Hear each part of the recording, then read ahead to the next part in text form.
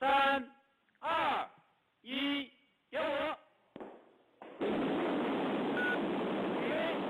From the Financial Times in London, I'm Clive Cookson, FT Science Editor, and this is FT News.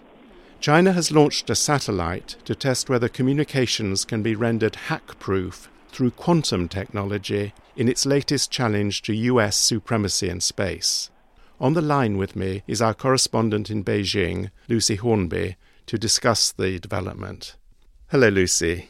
Hello, Clive. What have the Chinese actually been saying about this satellite? How open are they being? Well, it led the evening news last night. There's a lot of sense of pride here because obviously the space race and technological advancement is a sign of a rich and powerful nation, and that's something that China aspires to. I think the exact details of what exactly was accomplished, that didn't exactly make it into the evening news. It was just the pictures of the rockets going up and the sense that China could be proud that it had achieved something or was even attempting something that other countries had not. That may be because quantum technology is notoriously hard to explain. But let's have a go. What have the Chinese been telling you about the point of this quantum project? Well, I spoke with the lead scientist on the project, Dr. Pan Jianwei. He's a scientist at the China University of Science and Technology in Anhui Province. And Dr. Pan pointed out that there are two purposes.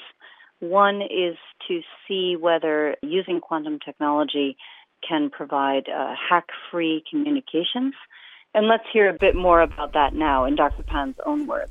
So we're going to test the possibility to establish a quantum channel by which we can perform secure quantum key distribution between the satellite and the ground station. So in this way, we can significantly increase the cyber security. So this technology can significantly increase the future security of Internet. A second purpose is to test the physics theorem that two particles, two photons that are entangled, keep that entanglement over long distances. Entanglement is what Albert Einstein famously called spooky action at a distance. And if two particles, in this case they're photons or light particles, are entangled, it means that if something happens to one, instantly that'll affect the other. And in this case, what we're interested in is the eavesdropping. If someone tries to listen in on the communication, it will affect the other. Right. So what the Chinese are going to test is whether you can encrypt a password key and whether that could be embedded in a stream of particles and then measured at a different location. So first they're going to try it at 2 points within China. Then they're going to try it between China and Vienna, where Dr. Pan's PhD advisor is located. And that will greatly exceed any experiments on the land, because people have tried to do this with landlines through optical fibers, and they've got over 100 kilometers. But I think the Chinese are trying to do it over 1,000 kilometers, sending the signal up to the satellite and back. You could look at it that way, but you could also look at it that it's a shorter distance. So if you do it on land with fiber optics, the problem is that this entanglement disintegrates over time or deteriorates, degrades over time. If you do it through the air, there's also a lot of interference there.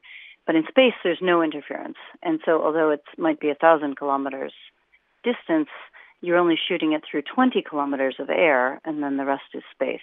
So in that sense, it's a shorter distance. Now, I believe Professor Pan told you that one thing they want to do with this is to achieve a quantum internet, which will be completely free of hacking and eavesdropping and totally secure. He said that that would be a potential practical outcome of this project, and obviously that's a goal that would have buy-in from many people in the world, but specifically in China, with the Chinese military very concerned about the vastly superior technology of the United States, both military technology and encryption and sort of computer technology, broadly speaking. And the revelations of Edward Snowden had worldwide implications, but one of the countries that was concerned and alarmed to find out that the U.S. had this type of spying capacity was China. And so whether or not this experiment is able to work, certainly the argument that it might work is very attractive to many people within China. And beyond the practical applications, there's the rather romantic, futuristic idea of quantum teleportation, the idea that quantum technology can be used, as in Star Trek, instantly to transport something from one place to another. And that is what is known to the layman as beam me up, Scotty. So here's Dr. Pan in his own words explaining what they're hoping to achieve there. So the last mission, we are going to perform quantum teleportation. So in this experiment, we're going to test the possibility to teleport the quantum state from the ground station to the satellite. And this operation is somewhat very much related to the scientific fiction, Star Trek, and so on. So, Lucy, how does this futuristic project fit in with other Chinese efforts in science and technology? We know that China has been increasing its expenditure enormously in this area on research, and China is becoming a space power. How does this Messias satellite fit in with that? Well, it's still a bit of an anomaly because although China has been putting a lot of money into basic science research, as you say, that's been a pretty new development, only over about the last 10 years. Before that, all of China's R&D spending was very oriented towards practical applications. So they've got a long way to catch up. They've been spending a lot of money trying to bring international experts to China, including and particularly people of Chinese birth who may have studied overseas and have benefited from the overseas education. But overall, China's still quite behind the West in areas of science and technology. And even in its much heralded space program, they're trying to get to the moon, which, although it is obviously a great achievement, at the same time is following a path that was forged by the United States over 40 years ago. So this is really an unusual case where China is trying to do something that no one else has done. And if they're successful in that, it'll put them out at the forefront, and that's a new thing for China.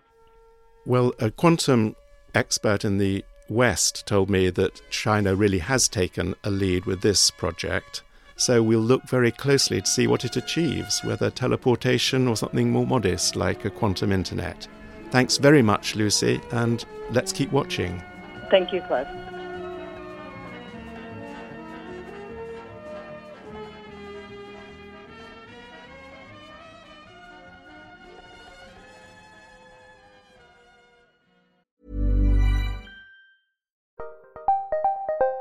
Did you know the Capital Ideas podcast now has a new monthly edition hosted by Capital Group CEO Mike Gitlin?